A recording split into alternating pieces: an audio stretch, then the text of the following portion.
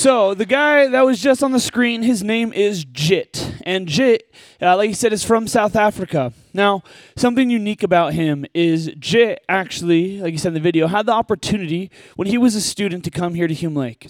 And he realized when he was here that as a believer, he needs to be on mission for Christ. He recognized and he said he felt the conviction that as a believer, it is my duty and my responsibility to share the good news with other people. And where he finds that is Matthew 28. And it's something that a verse that a lot of you have probably already heard before. It's called the Great Commission. And it's after Jesus has raised from the dead, and he finds his disciples, and his final words on earth to his disciples before he ascends to heaven are this. We find it in Matthew 28, verse 18. It says, "And Jesus came to them and said, 'All authority in heaven and on earth has been given to me.'" And because of that, it says, "Go therefore." So because all authority in heaven and on earth has been given to him, "Go therefore and make disciples of all nations, baptizing them in the name of the Father and the Son and of the Holy Spirit, teaching them to obey all that I have commanded you. And behold, I am with you always, even to the end of the age." Now, as we look at that verse, if you call yourself a believer, that is something that you are called to obey. And it's this idea of living missionally minded. Because each and every one of us as believers has people in our lives that do not know the gospel. And as we think about this great commission, this idea of missions, it's so easy to get caught up in a few things of well, I'm not old enough to go. I'm not old enough to be a missionary. Or B, I don't have the resources to be a missionary. I don't have the money. I don't have the skills. Or C, I don't even know where to start. And I want to just talk about that and even clarify on some of those a little bit this morning of what does it mean as practically for you as a student in junior high, a student in middle school. What does it mean to live on missions or to be a part of this greater idea of missions within the church? And the first thing I want to talk about is how each and every one of you guys is in fact called to be a part of missions. If you say you're a believer, you are not the exception. There is no exceptions because this verse in Matthew 28 is to each and every one of us, and we all have a part in which we can play. And you might think, well, Harrison, I don't know where to start. Again, I'm not old enough, or I'm not smart enough to be used by God, or I don't know enough about the Bible to be used by God, or to be on missions. I want to open up to another scripture that I really love. It's in Luke chapter 8.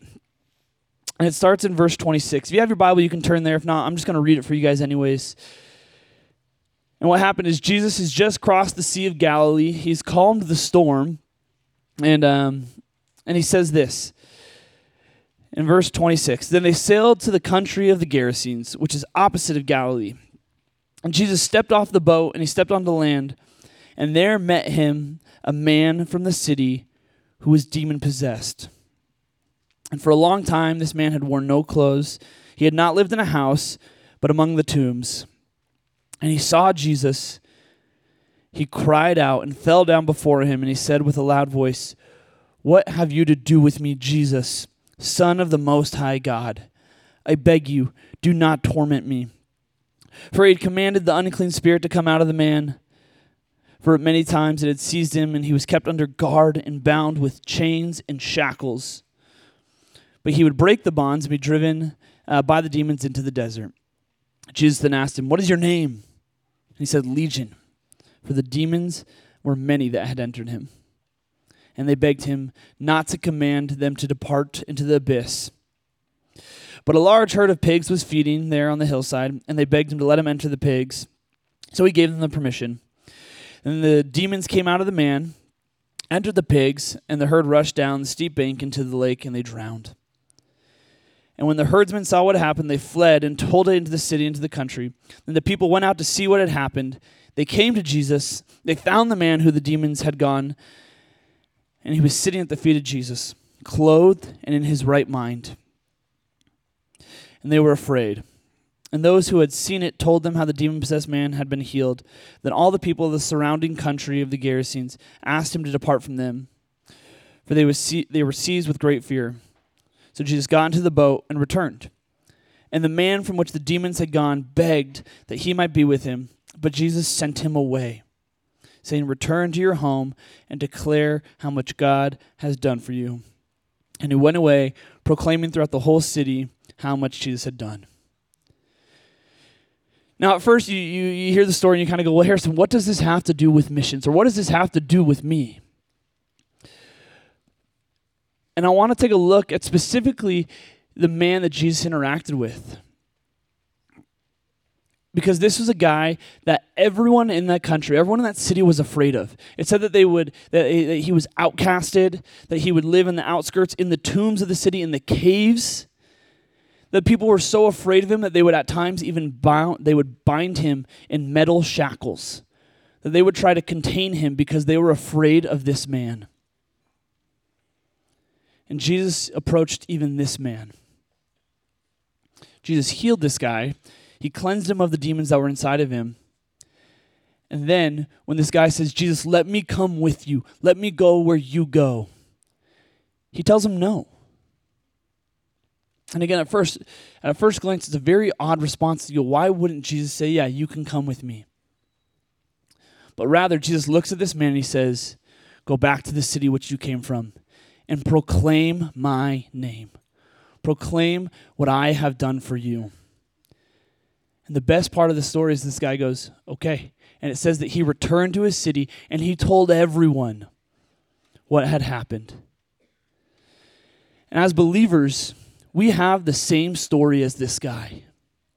If you are in Christ, you have a transformation in which your life has gone from death to life. Truly a miracle in your life. From being an enemy of God, a child of wrath, to a son or a daughter of Christ is a miracle in your life. It is our duty as believers to share that miracle with other people. And that is truly an impactful thing that you have.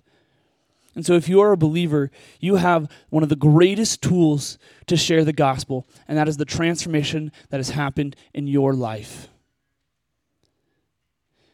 And the only requirement to be used by God is that you are a believer and that you are obedient to this call. Scripture says that we are equipped to do everything that he has called us to do. And if you think that you aren't smart enough, that you aren't good enough, maybe you don't think you're funny enough or cool enough, well, the guy we just read about has all the more reason. This guy was literally filled with thousands of demons. And God still said, "I can use you." You're not too young. You're not too new of a believer. This guy just experienced Jesus for the first time and is already saying, "Look how God changed my life." And you guys can do the exact same thing. And so I want you guys to know that God can use you too. You just have to be willing to tell someone, "This is how God has changed my life." Now, as we look even at the grander scheme of missions, and you go, "Well, Harrison, how do I get involved in missions? What do I do?" Well, again, I'd say the first thing, practically, how do you share the good news with people? Learn the Word of God. Dive into the Bible. The more you know about God, the more you know God personally, the more your heart will even have the greater desire to share the good news with people. It is contagious. It is uncontrollable. The more you know about the living God, the more you know him intimately, the more you will want other people to know him as well. Second way, get plugged into a church that loves missions. If you came with a church, talk to your youth pastor, talk to your counselor, say, "How does our church play our part in missions? Is your church supporting missionaries?" I 99% guarantee that they do. And if they don't, push them to do so.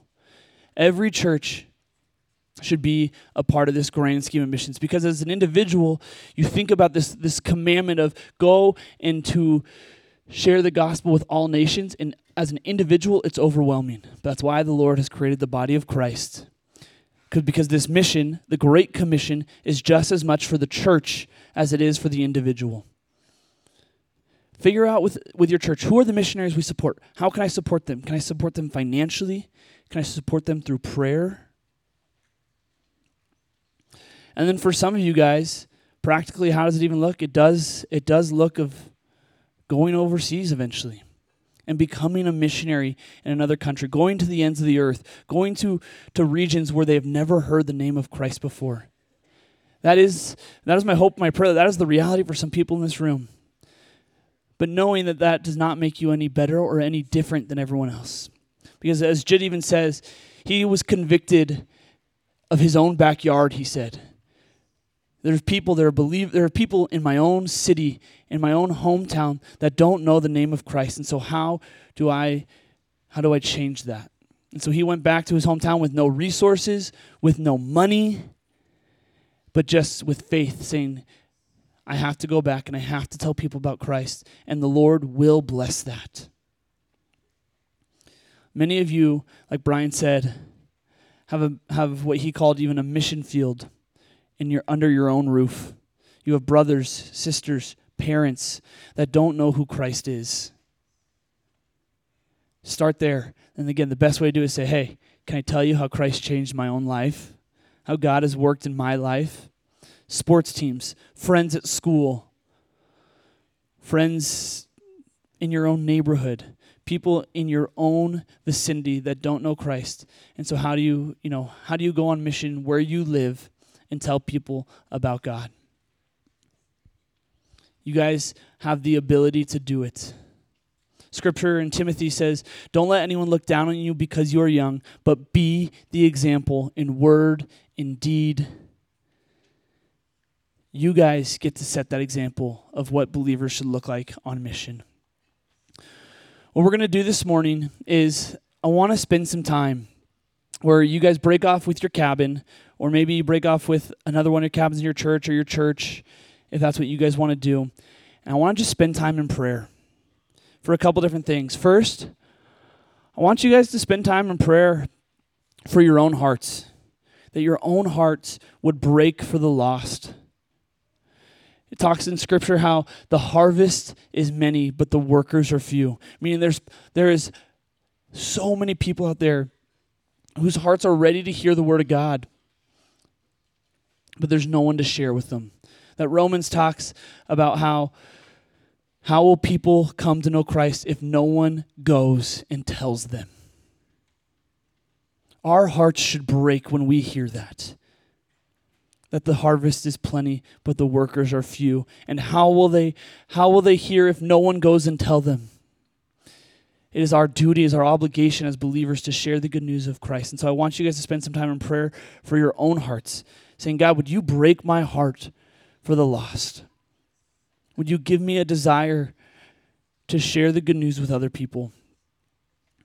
A time, and then I would love that you guys would spend some time in prayer for your own churches, that they would be missionally minded.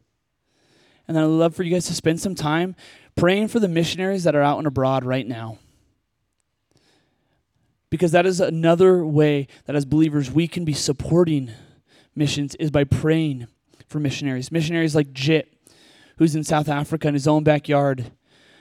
Missionaries, I have friends who are in Nepal right now that are training pastors to share the good news with the people of Nepal.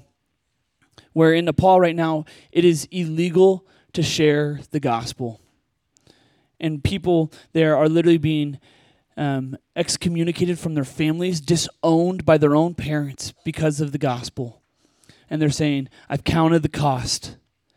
It is worth it because people need to know what I have experienced.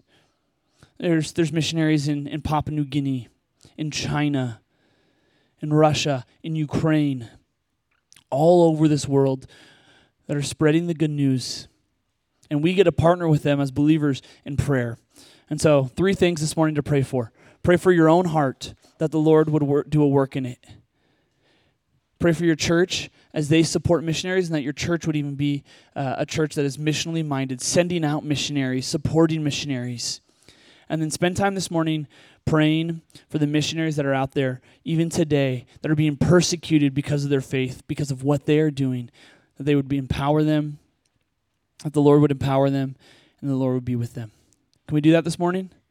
All right, I'm going to pray, and then I want you guys to find your counselor and find a spot around the meadow this morning where you guys can spend some time in prayer, and then we'll get on with our day. Let me pray.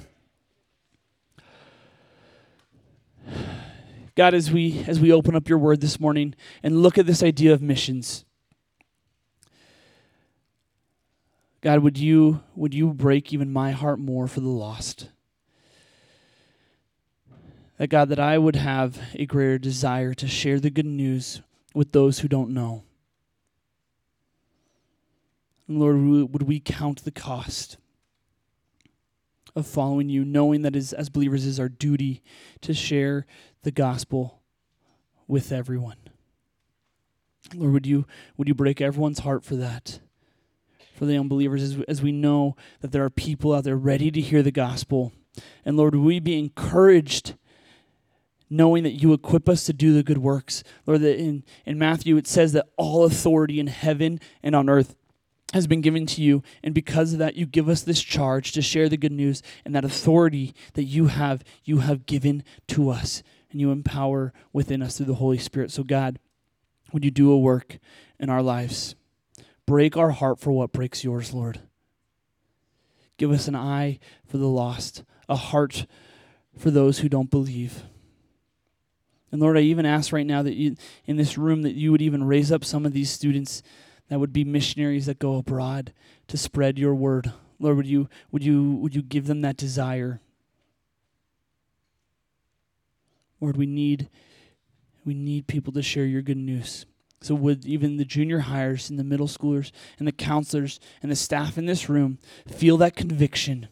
And will we be people that change the world for your kingdom and your glory? God, I love you. Would you help me to even love you more than I do? I pray these things in your name and your name alone. Amen.